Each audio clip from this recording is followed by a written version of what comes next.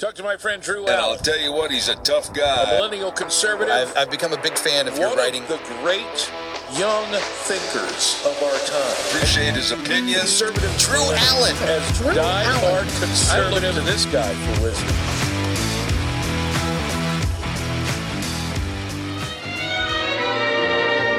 It's beginning to look a lot like Christmas everywhere you go. Take a look in the 5 and 10, glistening once again with candy canes and silver lanes aglow. It's beginning to look like March 2020. Fauci wants to lock us down. Listen to the midget speak. His eyes glisten with the power he seeks. It's beginning to look like March 2020. Omicron is all around. Fauci blames the unvaxxed, even though it infected a vaxxed man. Take the vax and shove it up your ass.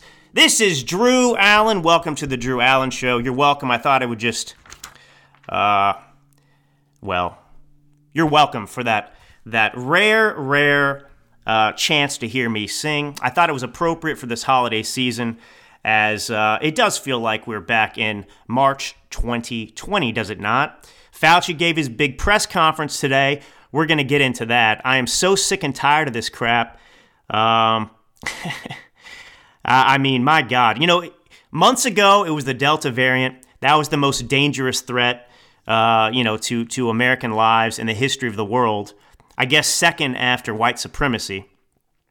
But now, Delta didn't scare us enough. Delta lost its powers. Delta proved the vaccine was ineffective, infecting the vaxxed and unvaxxed alike. They tried to blame that on the unvaxxed, of course. And now that the Delta variant has lost its steam, guess what? Now we got a new variant. Omicron. So we're all supposed to be fearful of Omicron, which we know so far, based on the doctor in South Africa who first diagnosed it, for example, and others, that the symptoms are very mild. That means, the Delta variant, which I just recovered from recently, which laid me out my back for a week and a half. I wish I could have waited and just gotten Omicron.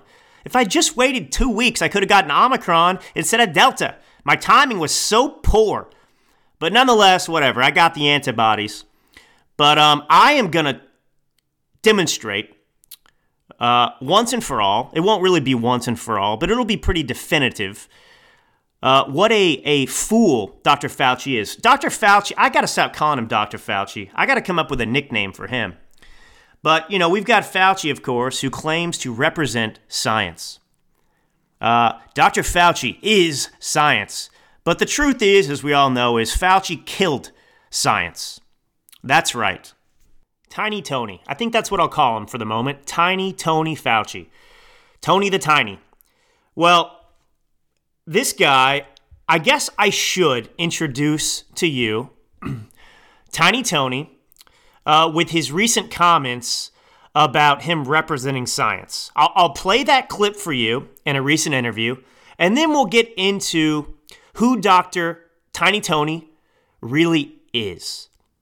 You know what? You know who Tiny Tony really reminds me of? You watch these old shows, whether it's, on Hulu, they got The Great, which takes place in Russia a couple hundred years ago, back when they had emperors and so on and so forth. Catherine the Great is the premise of that. And, you can pick any of those shows, but they bring the doctors in, right? And the medicine at the time is hysterical to us, right? They use leeches. They do for any illness, right? They bleed you out. They cut you open. And they believe that the disease and the illness is going to just pour out of you, drain out of you. And any number of insane measures to try and get you healthy. In The Great, by the way, this series, which I'm enjoying, it's very, very dark, but it's hilarious. They put a mouse on top of Catherine's belly. She's pregnant, and in order to protect the pregnancy and protect the baby, they believe that putting a mouse on her belly, for example, is going to keep the baby healthy. Things like that. But that's what Tiny Tony, those are his beliefs. He doesn't represent science. He is like those doctors in the Dark Ages. They didn't know what they were doing. They just made stuff up as they went along. Of course, he's more insidious because he's not genuine about it.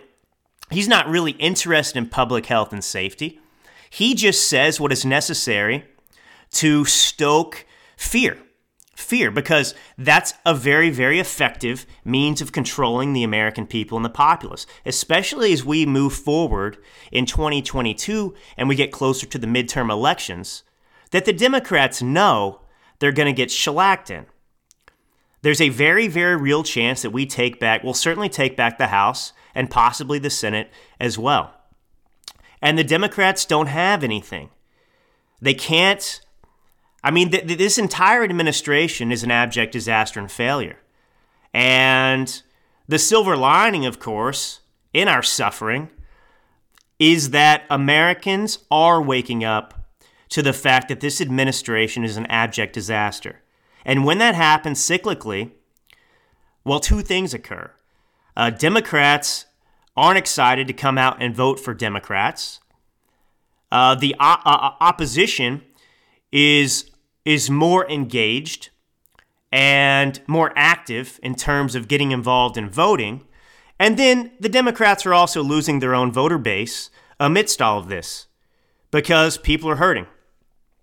So anyway, here is Fauci in a recent interview. Anybody who's looking at this carefully realizes that there's a distinct anti-science flavor to this. So if they get up and criticize science, nobody's going to know what they're talking about. But if they get up and really aim their bullets at Tony Fauci, well, people could recognize there's a person there, so it's easy to criticize. But they're really criticizing science because I represent science. I'm not going to sit here and comment on that entire interview. You heard it, you felt, perceived, had the same thoughts as me. What an arrogant individual. Am I correct? Anything you say, any doctor that disagrees with Dr. Fauci, Tiny Tony, I mean, well, they're anti-science. And we are dangerous. He's not dangerous with his unscientific remarks, but we are. This guy who has been wrong throughout this entire quote-unquote pandemic. Think about this. What did locking down for a year do for us? What did it do? Absolutely nothing. Absolutely nothing. We did it for nothing. It didn't achieve anything for us before we had the vaccine and after we had the vaccine. The result is the exact same. People get sick.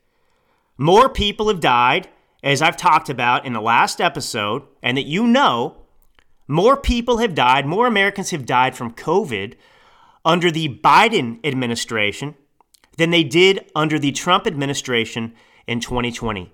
That is despite having vaccines and having tens of millions of Americans fully vaccinated, doing exactly what we're told. We locked down, it didn't do anything. We masked up, it didn't do anything. We're still doing the same things, and guess what? People get infected because it's a virus. But there's Fauci, right? I represent science, he says. Now, I've got plenty of clips to play, so I'm not going to play a clip of this. I'm just going to read this to you. So he gets asked in this press conference, and it's been a while since he's been up there behind the bully pulpit there, and you see how much he relishes it and enjoys it. In fact, he's much more confident than Joe Biden ever has been behind it. But he looks like he's comfortable. He's in his element, being the dictator, being in charge. But anyway, so he gets asked about this new Omicron variant, and this is what he says, encouraging getting the vaccine and booster shots. Even though, I got to say this too, as I said in my beautiful sing-along, my serenade to you, my friends and family out there, the individual in California who was diagnosed with Omicron was fully vaccinated. How do you figure there? A fully vaccinated person is the first person diagnosed with Omicron. So here we are. The message is we got to get vaccinated. It defies logic. It gets onerous even talking about it because it's so obvious how stupid it is. But anyway, so he's talking about, He says, and that's the reason why we feel, even though we don't have a lot of data on it, there's every reason to believe that that kind of increase that you get with a boost would be helpful. So what he's saying is we have no data right now that would lead us to believe that having a booster shot, we have zero data on this, getting a booster shot would protect you against this new variant, Omicron. And despite admitting that we don't have data on it, he says there's every reason to believe that getting a booster shot would be helpful. How can you claim to represent science when you make such an unscientific and frankly stupid comment? I mean, these are the people, right? You know, I always encourage people, and it's my belief, if you don't have the answer to something, you say, I don't know. That's an adequate response. But for Fauci, he knows everything without knowing anything. This is how dangerous this man is to science. So he goes on. He says, getting the boost would be helpful, at least in preventing severe disease of a variant like Omicron, Fauci said. So right now, Fauci says, I would not be waiting. Let me do this right. So right now, I would not be waiting. People say, well, if we're going to have a booster-specific vaccine, should we wait? If you are eligible, think 6 months with a double mRNA dose or 2 months for the J&J. Get boosted now. We may not need a variant-specific boost. We're preparing for the possibility that we need a very specific boost, and that's what the companies are doing, Fauci added. But the mistake people would make is to say, let me wait to see if we get one, Fauci added. So here we go. They are working on, apparently these vaccine companies that we pay for, that we have driven their stock up, made them more profitable than they've ever been with our taxpayer dollars. So right now he says, I wouldn't wait. Just go ahead and get the booster for Omicron. Even though we might be having to develop a booster-specific vaccine because it's not going to work on the Omicron, just go ahead and get the booster anyway. So get boosted now is his message. Get vaccinated now, even though a fully vaccinated American got Omicron. And he says it's a mistake for people, like me, to say, well, I wouldn't even say this because I'm not going to get the vaccine. I had COVID. I don't care. But, he says it's a mistake if people say, let me wait to see if we get one. So waiting to see if the booster is effective in the long term at preventing the contraction of this new variant is stupid. Just get the vaccine and we'll find out later. This is how, you notice how the Democrats always are, right? This is like out of their playbook. Let's just pass the bill. We won't read it and we'll find out what's in it later. Just get the vaccine and get the booster and we'll find out what the detrimental effects might be down the road. Get the vaccine. It may not work. We'll find out later. They don't ever want to wait for the facts, the results. That's not science. There's no science happening here.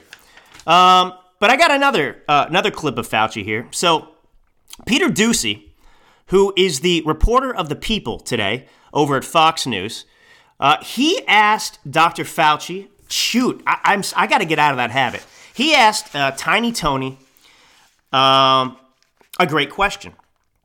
He says, as you advise, I'm going to read what Peter Doocy said, and then I'll play what Fauci said in response. So Doocy asked, as you advise the president about the possibility of new testing requirements for people coming into this country, does that include everybody? Now, of course, Doocy's smart. He's setting him up. Does that include everybody? Who is everybody? Well, of course, Doocy's thinking like we are. What about the open borders? What about our open southern border?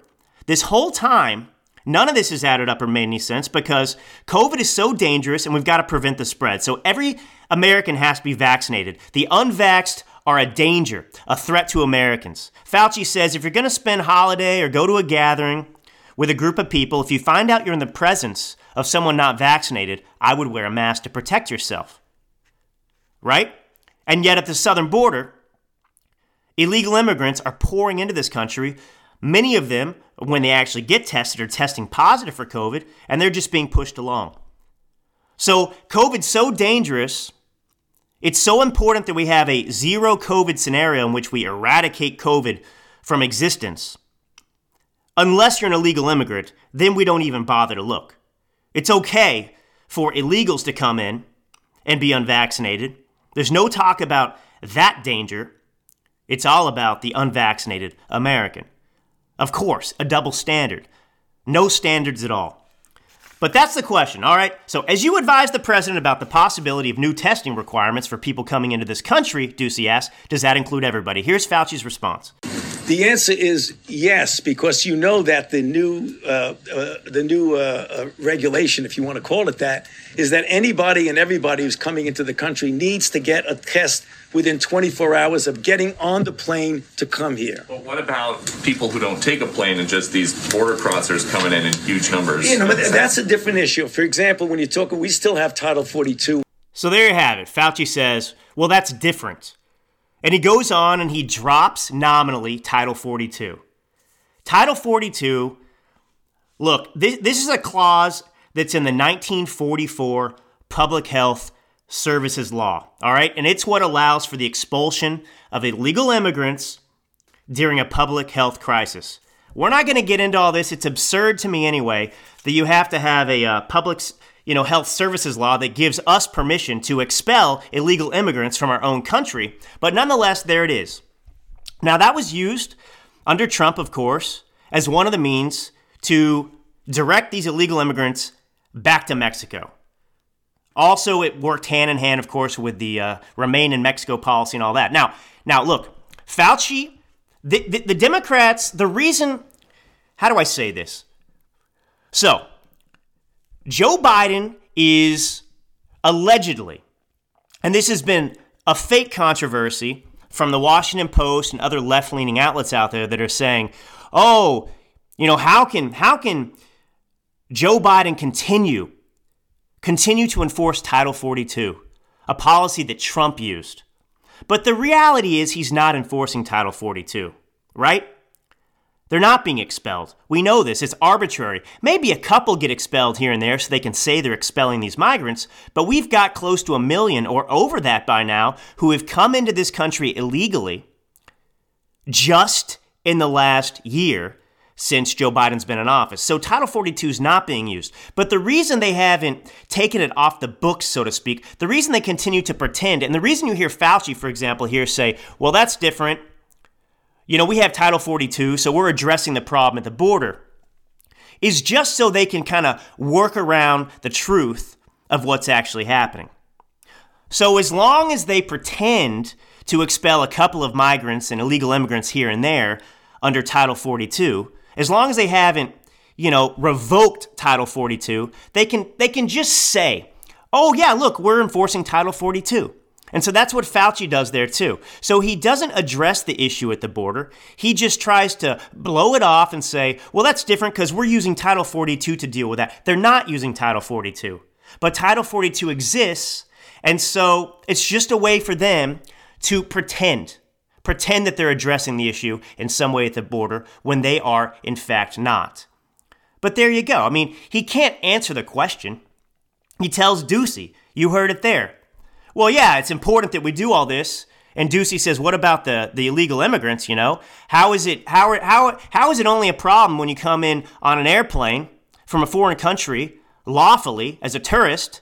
You're addressing that, but not the southern border. Well, that's different. And then he throws out Title 42. So none of that's taking place. None of that's taking place whatsoever. But there is a teachable moment in all of this.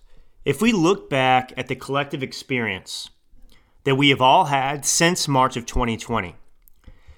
It is a window into communism. It is a window into totalitarianism. And it is a window into how the Democratic Party has always operated. Look, we started with 15 days to slow the spread. And then it was just wear masks and socially distance.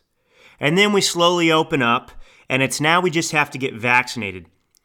And then they push, well, you can't have a job or participate in society if you don't get vaccinated. And by the way, every time, look, when we gave in to 15 days to slow the spread, that was when we sealed our fate.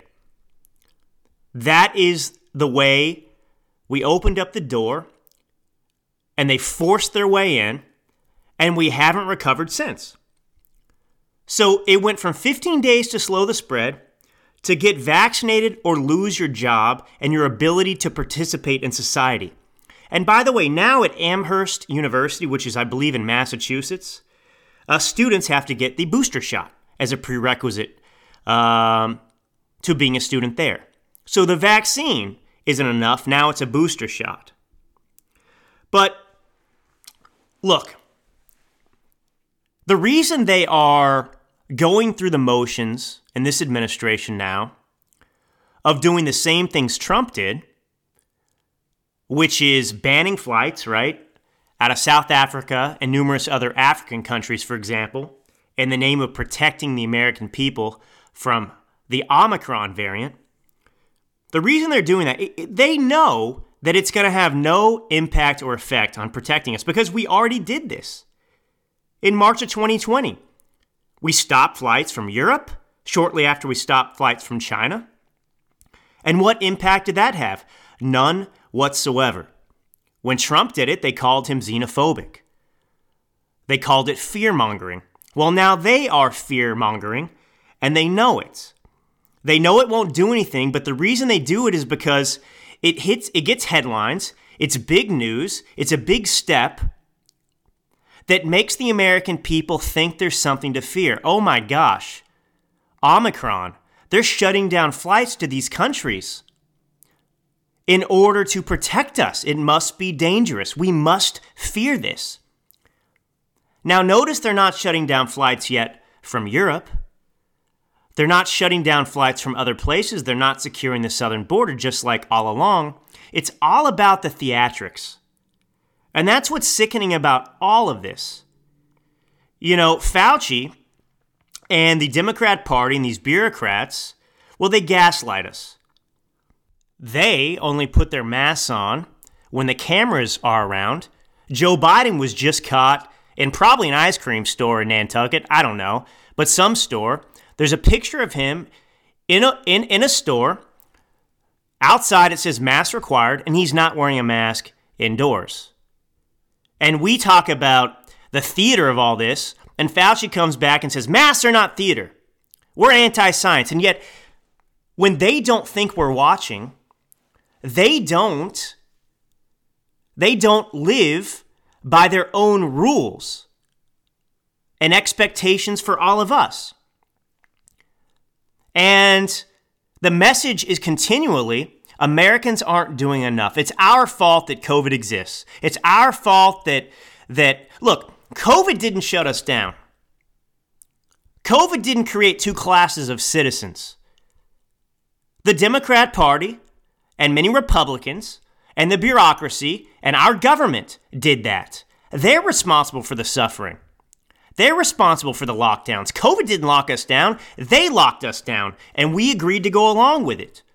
And ever since, I mean, they've never had so much power in their lives. They've never had the opportunity to achieve so easily, under the guise of one thing, health and public safety, all of their totalitarian ambitions. And it's never going to end. I mean, look, Rochelle Walensky back, many months ago, when the Delta strain was first discovered, she went on Good Morning America and she said, as worrisome as this Delta strain is with regard to its hypertransmissibility, our vaccines work. But they didn't work because the vaccinated still got the Delta strain, and now it's the same repeat. I mean, are we an insane people to go along with this again? I mean, the answer is yes. We have to resist. We have to say enough is enough because this is never, ever going to end. Listen to what Dr. Fauci said back in February, by the way. People are worried.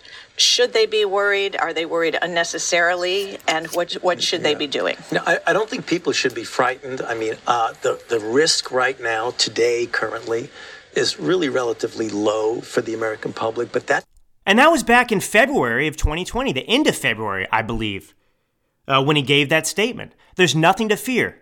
But he wasn't attacked for downplaying the virus. Trump basically said the same thing.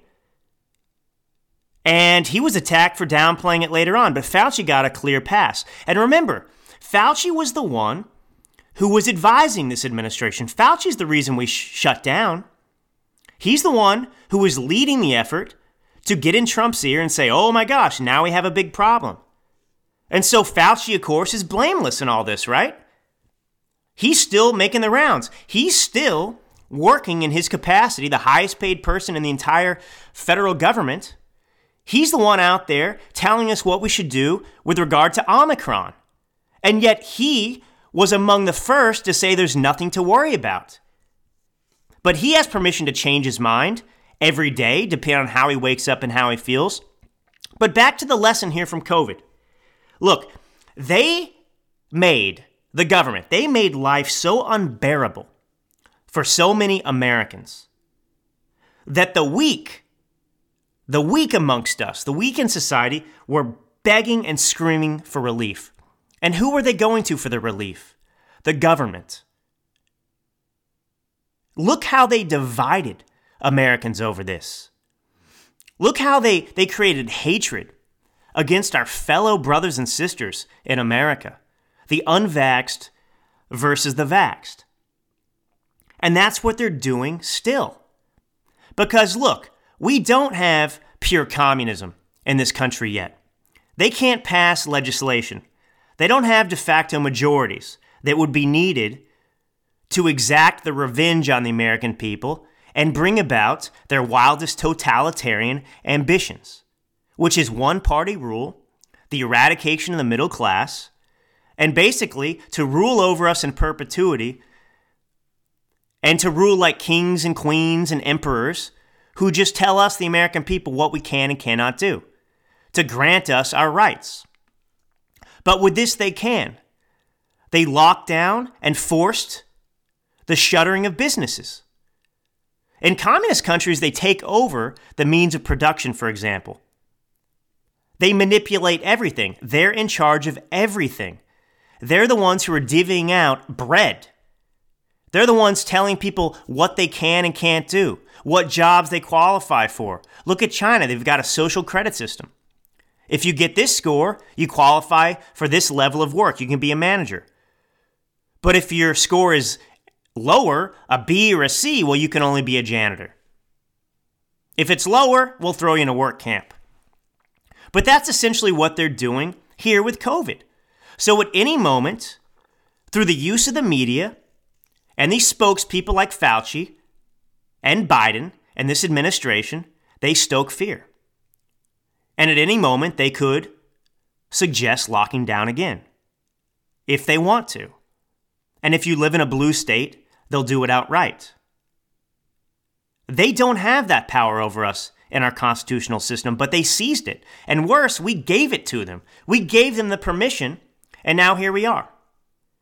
We're still masking in blue states, despite the fact that evidence showed it didn't work.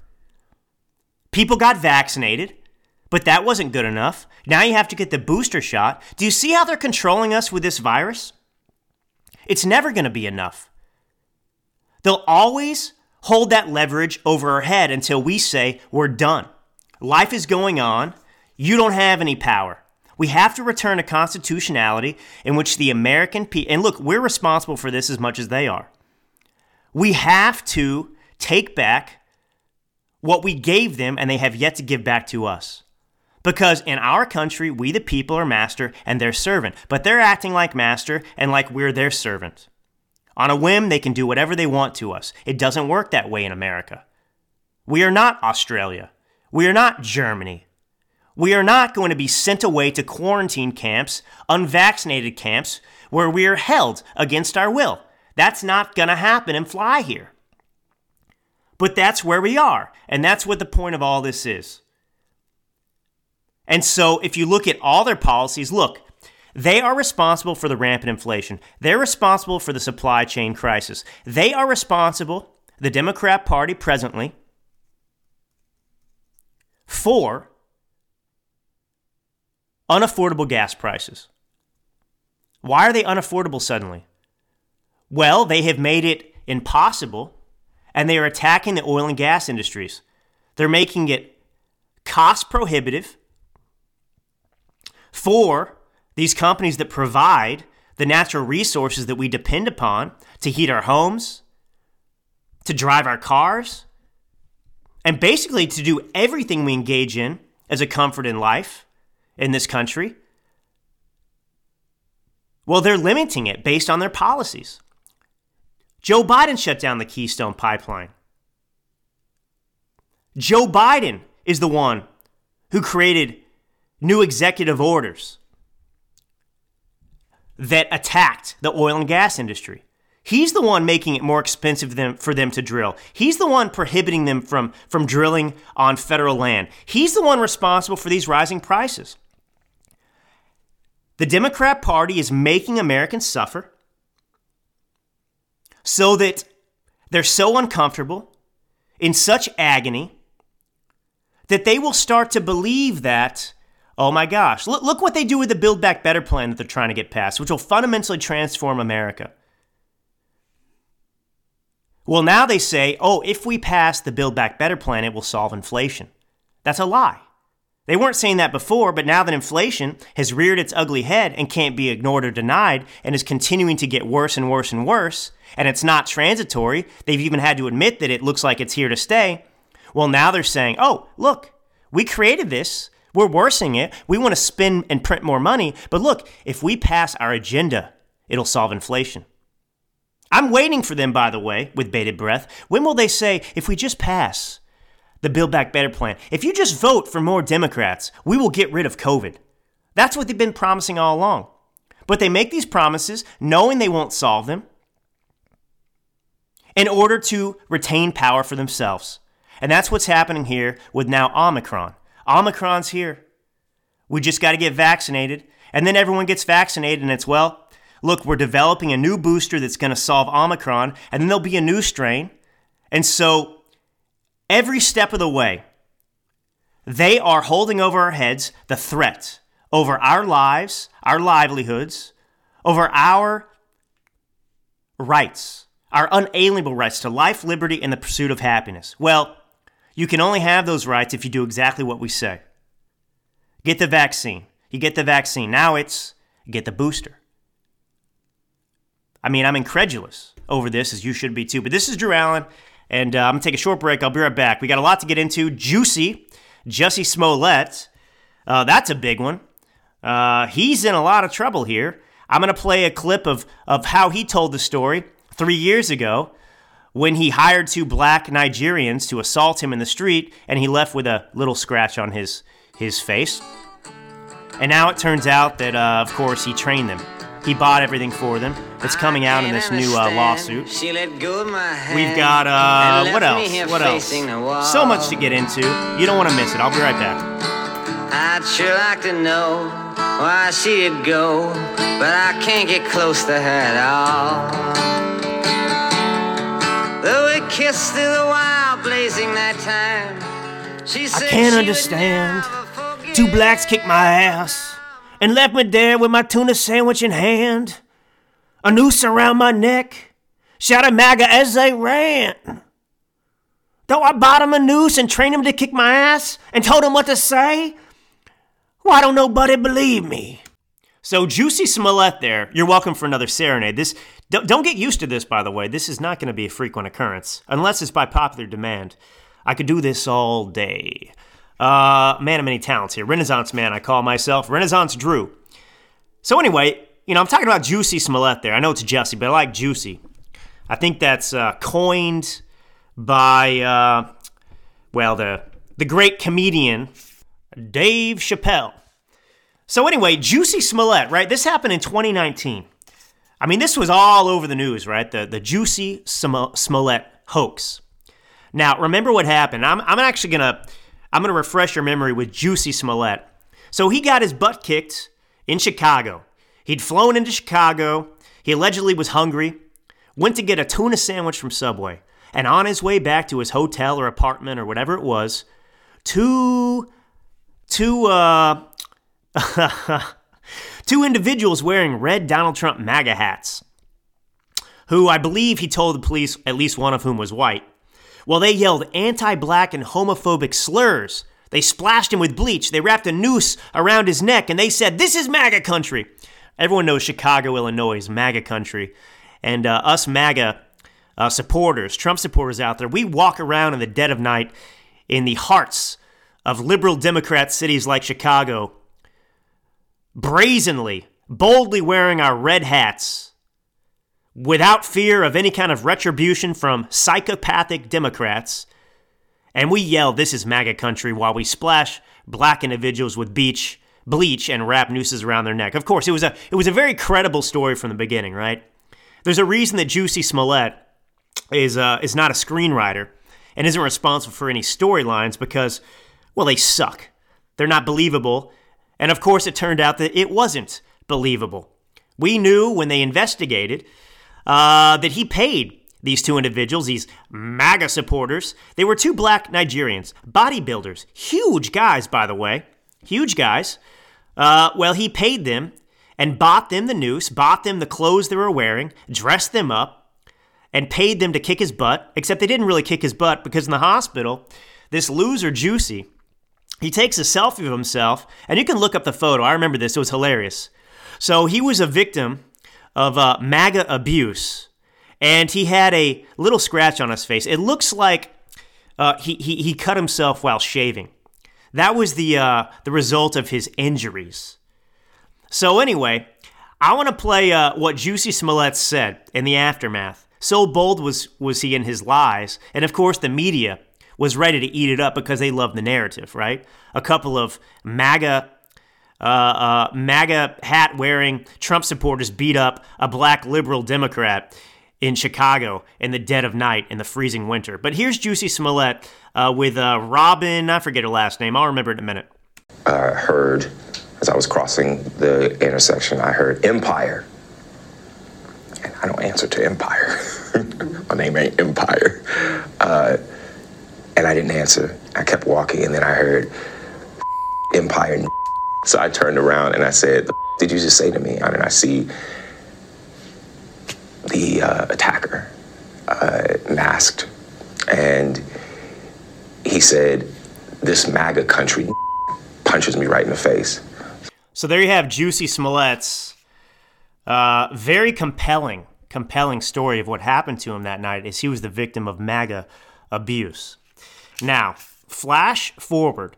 Now, we know this was not accurate. We know it was proven untrue by the police. And of course, they had an issue with the district attorney there. Kimberly Fox, I believe was her name. She was a big Michelle Obama friend.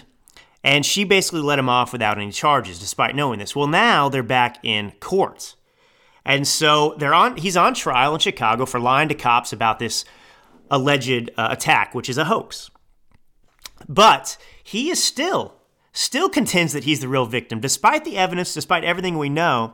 His attorney, I mean, this brings back memories of the Rittenhouse trial, for example, how poor. I mean, they don't have a case. We already know what happened, and yet they are doubling down on stupidity. So it turns out, by the way, so Dan Webb, who's the special prosecutor who was brought in to replace the compromised district attorney Kim Fox. Well, Dan Webb, who apparently is not corrupt, he's claimed that Smollett conceived of the hoax, which we knew, but not only that, not only did he buy them all the noose, buy them all the paraphernalia that was used, well, Smollett held a dress rehearsal with the two brothers, Abimbola and Olabinjo Ozundairo, whatever their name is. They're Nigerian. And he told them apparently to shout racial. He gave them the script. He hired them as actors and gave them the script of what to say. Told them to say, "This is MAGA country, B." So he bankrolled this whole thing. He gave the brothers the cash to buy the props, the red hats, the rope, those ski masks. And apparently they were originally going to use gasoline, but they decided that was too dangerous. And so they bought bleach instead. So honestly, you know what it sounds like? They went off script here. Smollett seems to have instructed them to buy gasoline, and the brothers made the decision, maybe we should just do bleach on the guy. And so it's been 3 years since that January 2019 hoax. And lo and behold, what do we have now? We have his defense. And this is going to be fun because the Nigerian brothers are going to testify during the trial. I cannot wait to hear their side of things. Let's see if they give this the treatment of the Kyle Rittenhouse case where they broadcast it for all Americans to see. I hope so. I'll watch it. But anyway, Smollett's defense attorney, Ninye Uche, well, he's still outlining for the jurors the way his client was victimized by these two Nigerians, who were, by the way, extras on the set of the TV series Empire. That's the crappy series that Smollett was an actor on. So he knew them from being extras on the set.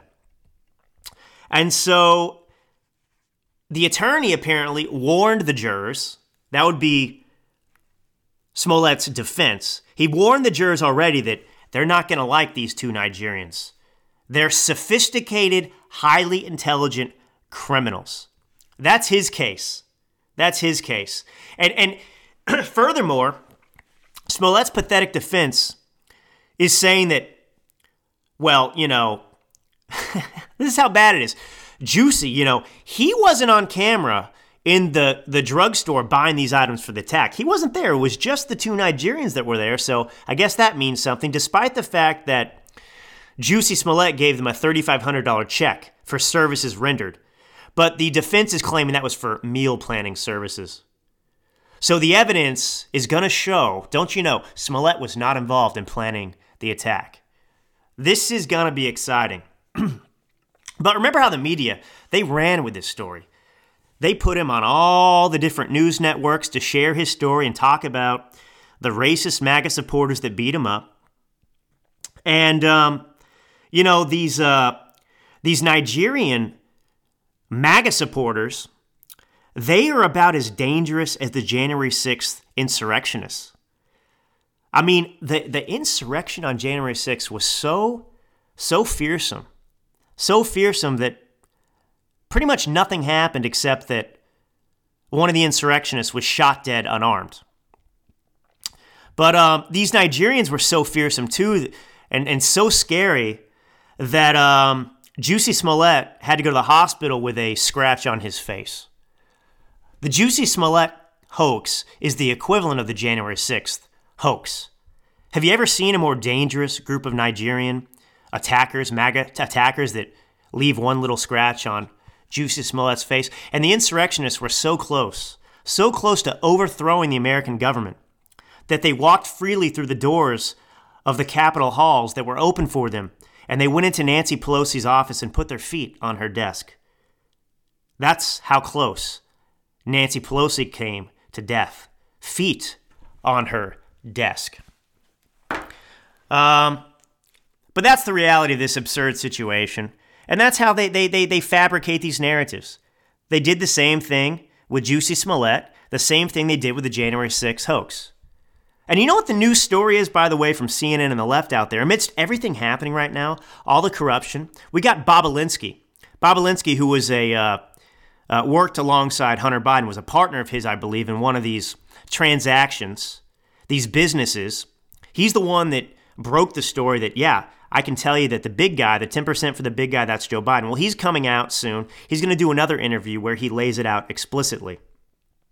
But amidst all of these very real scandals going on, do you know what the leftist media's focused on?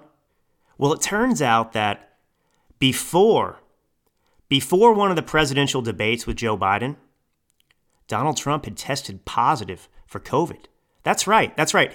He was standing 12 feet away from Joe Biden at a debate, having apparently already tested positive for COVID. Now, nothing came of that. Regardless if that story is true or not, Joe Biden didn't get COVID from Trump. Nothing happened that night. But now we're going back in time. And again, focusing on Donald Trump. Let me see if I can find this story for you, actually. It's quite interesting to the extent that it exposes how stupid and how empty-handed the left is and how obsessed they are still with their Trump derangement syndrome. So I'm going to read this story from NBC News, all right? So there's a new tell-all book coming out, right? Because that's all these leftists, these corrupt deep state bureaucrats are. They all come out with a book that has all this damning information about Donald Trump.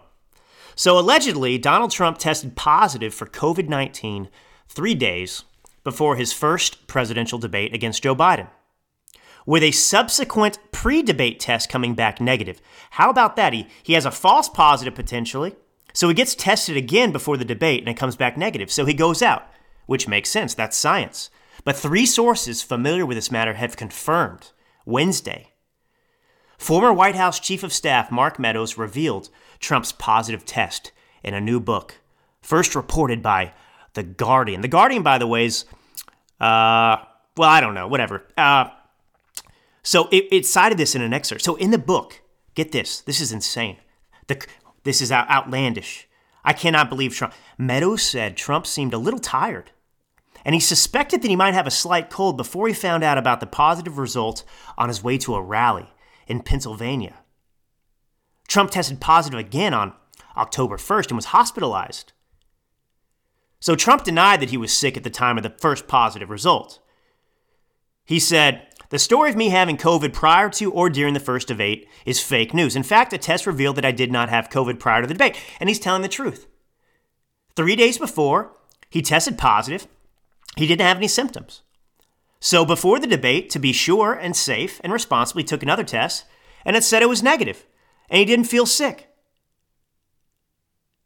So this is what the left has. This is what they're focused on. They're focused on the fact that Donald Trump tested negative for COVID before debating Joe Biden in the first presidential debate. What a news story. I mean, it's too bad we can't impeach him over this, right? We can't impeach Donald Trump because he tested negative for COVID before a debate with Joe Biden. This is news. This is journalism today, folks. This is where we are. All right, I'm going to take one short break, and we're going to talk about the abortion case before the Supreme Court. That's a big battle going on. I've got some audio from Justice Clarence Thomas, and he basically summarizes brilliantly what the issue is with Roe v. Wade to begin with in a few short words. All right, this is Drew Allen. I'll be right back.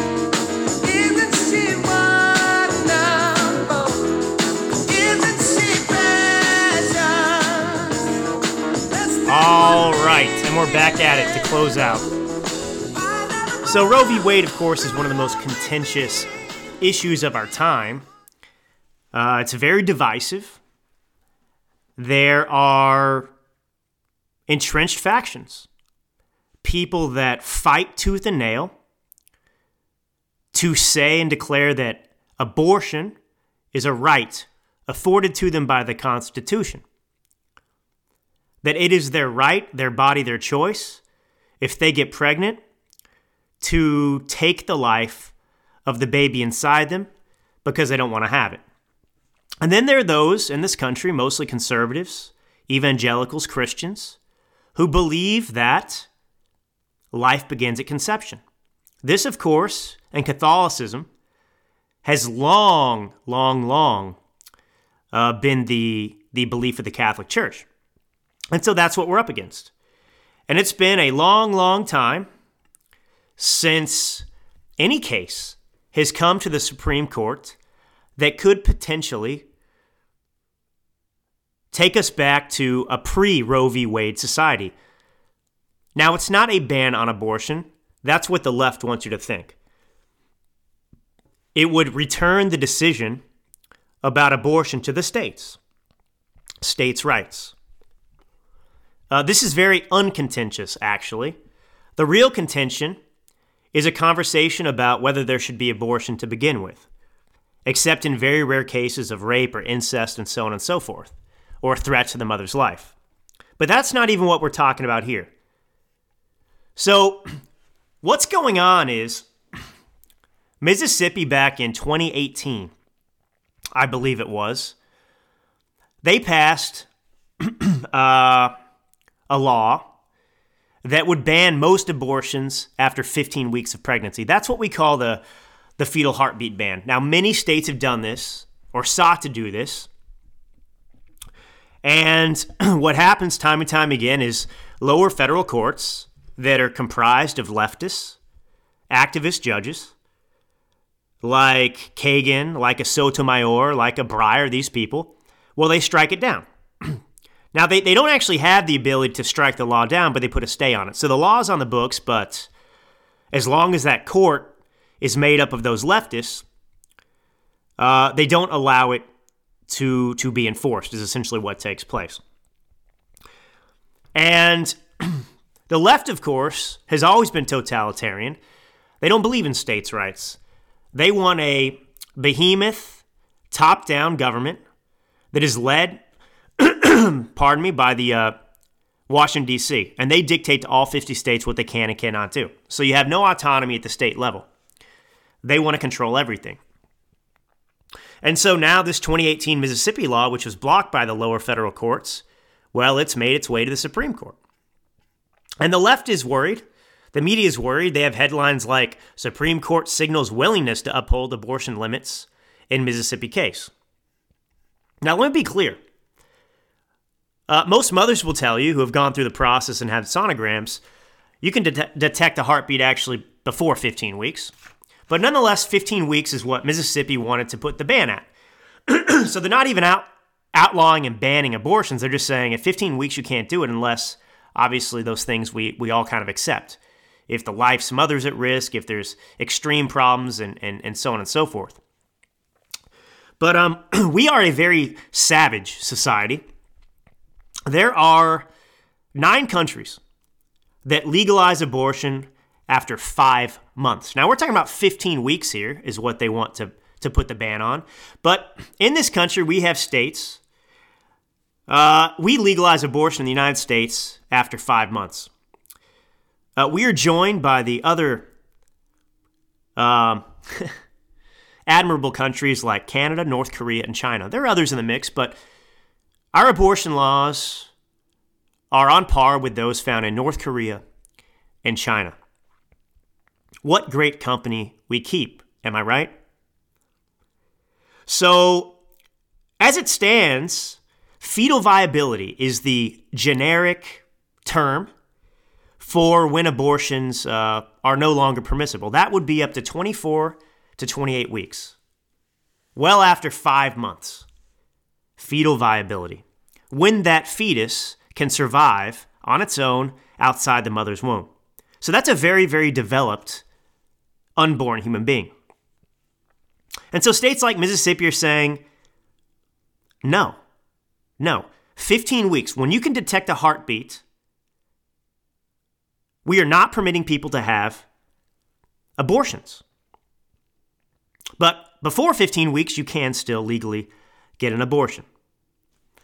And the fact of the matter is, there is no constitutional right for abortion. We can all read the Constitution ourselves. First Amendment, Second Amendment, Third Amendment, Fourth Amendment, and so on and so forth. There is not an amendment that says a woman has the right to abortion. It's not there.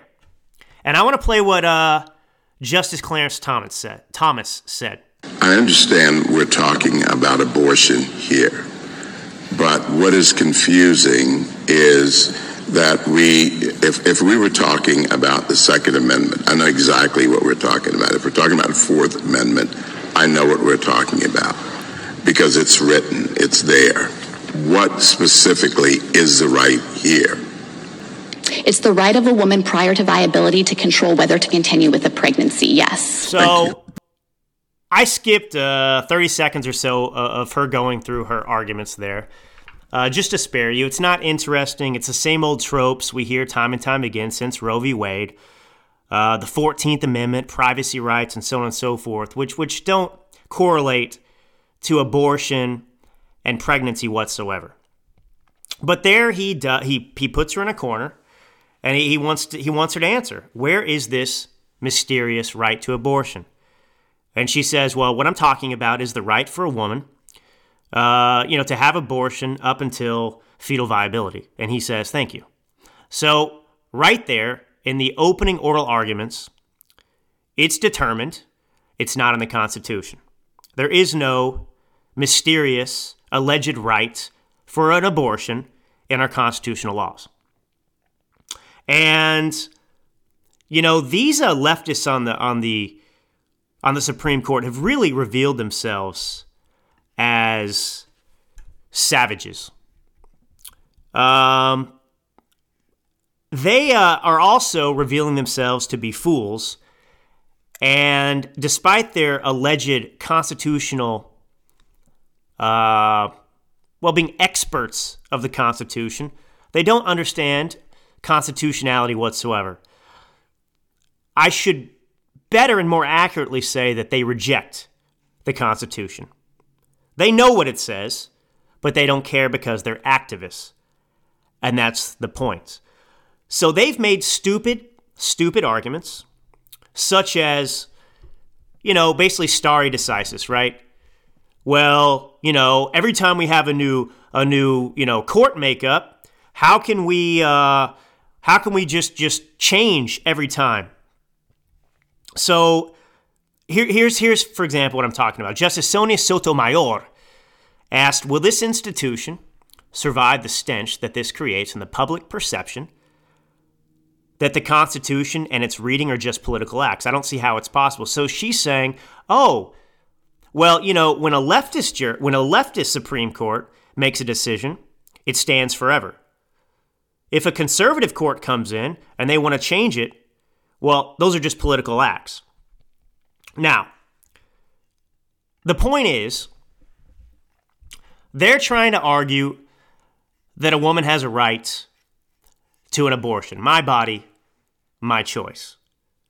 They're making claims that because the Supreme Court once ruled in Roe v. Wade unconstitutionally that you could have abortions, and they also set up the gestation periods in which it was appropriate, well, because that decision was made, it can't be changed.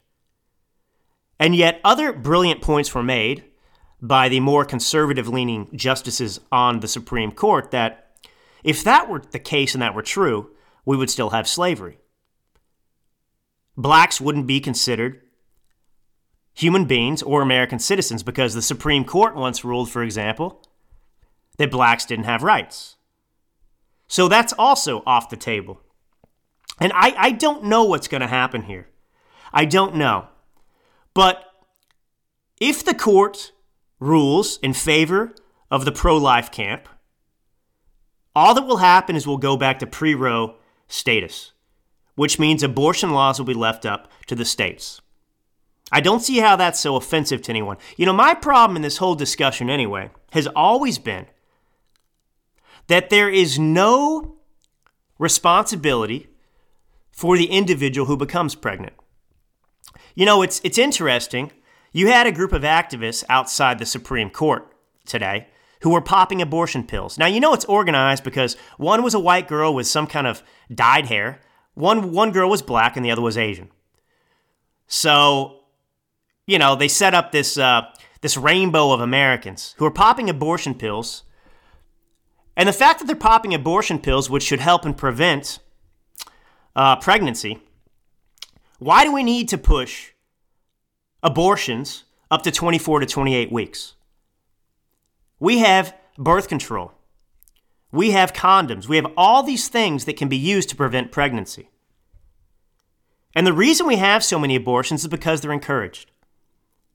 If a woman knew that there were consequences, inescapable consequences, in which they had to accept responsibility for the child, they might think twice about engaging in irresponsible behavior that would lead one to become pregnant. That's the real conversation we need to be having. Yes, there have always been abortions in small amounts, but now they are rampant because of the encouragement of abortions, the easiness with which one can attain it, and the messaging that the child inside you is not a baby. Just kill it. It's no big deal. And if you look at the Constitution, we all have a right to life, liberty, and the pursuit of happiness. Does a child not have those rights? This is the fundamental question. I don't want to live in a world in which we look so callously at the unborn life. Because all of us, all of you listening to me speaking here right now, well, we have the ability to speak and be here. You have the ability to listen to me now because we were not aborted. And here we are. And so that's the crux for me. That's the crux for me. We act as if every woman who gets pregnant is Mother Mary. They're walking down the street or asleep one night, bang, they wake up and suddenly they're pregnant. They didn't do anything. It's not their fault. They didn't take any irresponsible action to get pregnant. They just got pregnant, and that's their right to get pregnant, and then it's also their right to terminate the life inside them. But it would not be the end of the world for states to make the determination themselves. It would not be a mistake for society to go back to what it used to be, in which we revere human life, we discourage the actions, irresponsible actions that lead to pregnancy, and encourage people to be responsible, to value human life again. Instead of teaching the opposite, which is, an unborn child doesn't have rights, and you shouldn't feel bad about taking its life. Go out there, behave as you want, get pregnant, that's your right, because you can always just go and get rid of the baby, even if it's 5 months into the pregnancy. Who cares?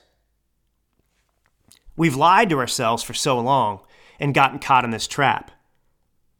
And this is what Ronald Reagan used to say about Russia, for example, and other countries that had no reverence for the sanctity of life. It leads to other amoral beliefs and actions and activities. It leads to an abandonment of, it's almost like a gateway to other acts that are even worse, and amorality out there. Because if fundamentally you just believe that the unborn child is just a thing to be destroyed inside you, well, how does that impact us going forward with how we view one another? How we view morality as a whole? And so anyway, the left is going to act like this is the end of the world, that their rights are being trampled on. But how ironic that these same people who are out there shouting, my body, my choice, I have a constitutional right because of Roe v. Wade to abort on a whim, to behave as I want irresponsibly, and then to kill the child within. It's my choice if I want to kill it. But you don't have a choice over getting this vaccine. You don't have a choice over your own body when it comes to injecting yourself with the mRNA vaccine or the J&J vaccine or anything else. That's not your choice. The government can interfere and tell you what to do with your body, but when it comes to taking a life, an unborn life, well, the government should be involved in that, in terms of giving us the freedom to make that decision.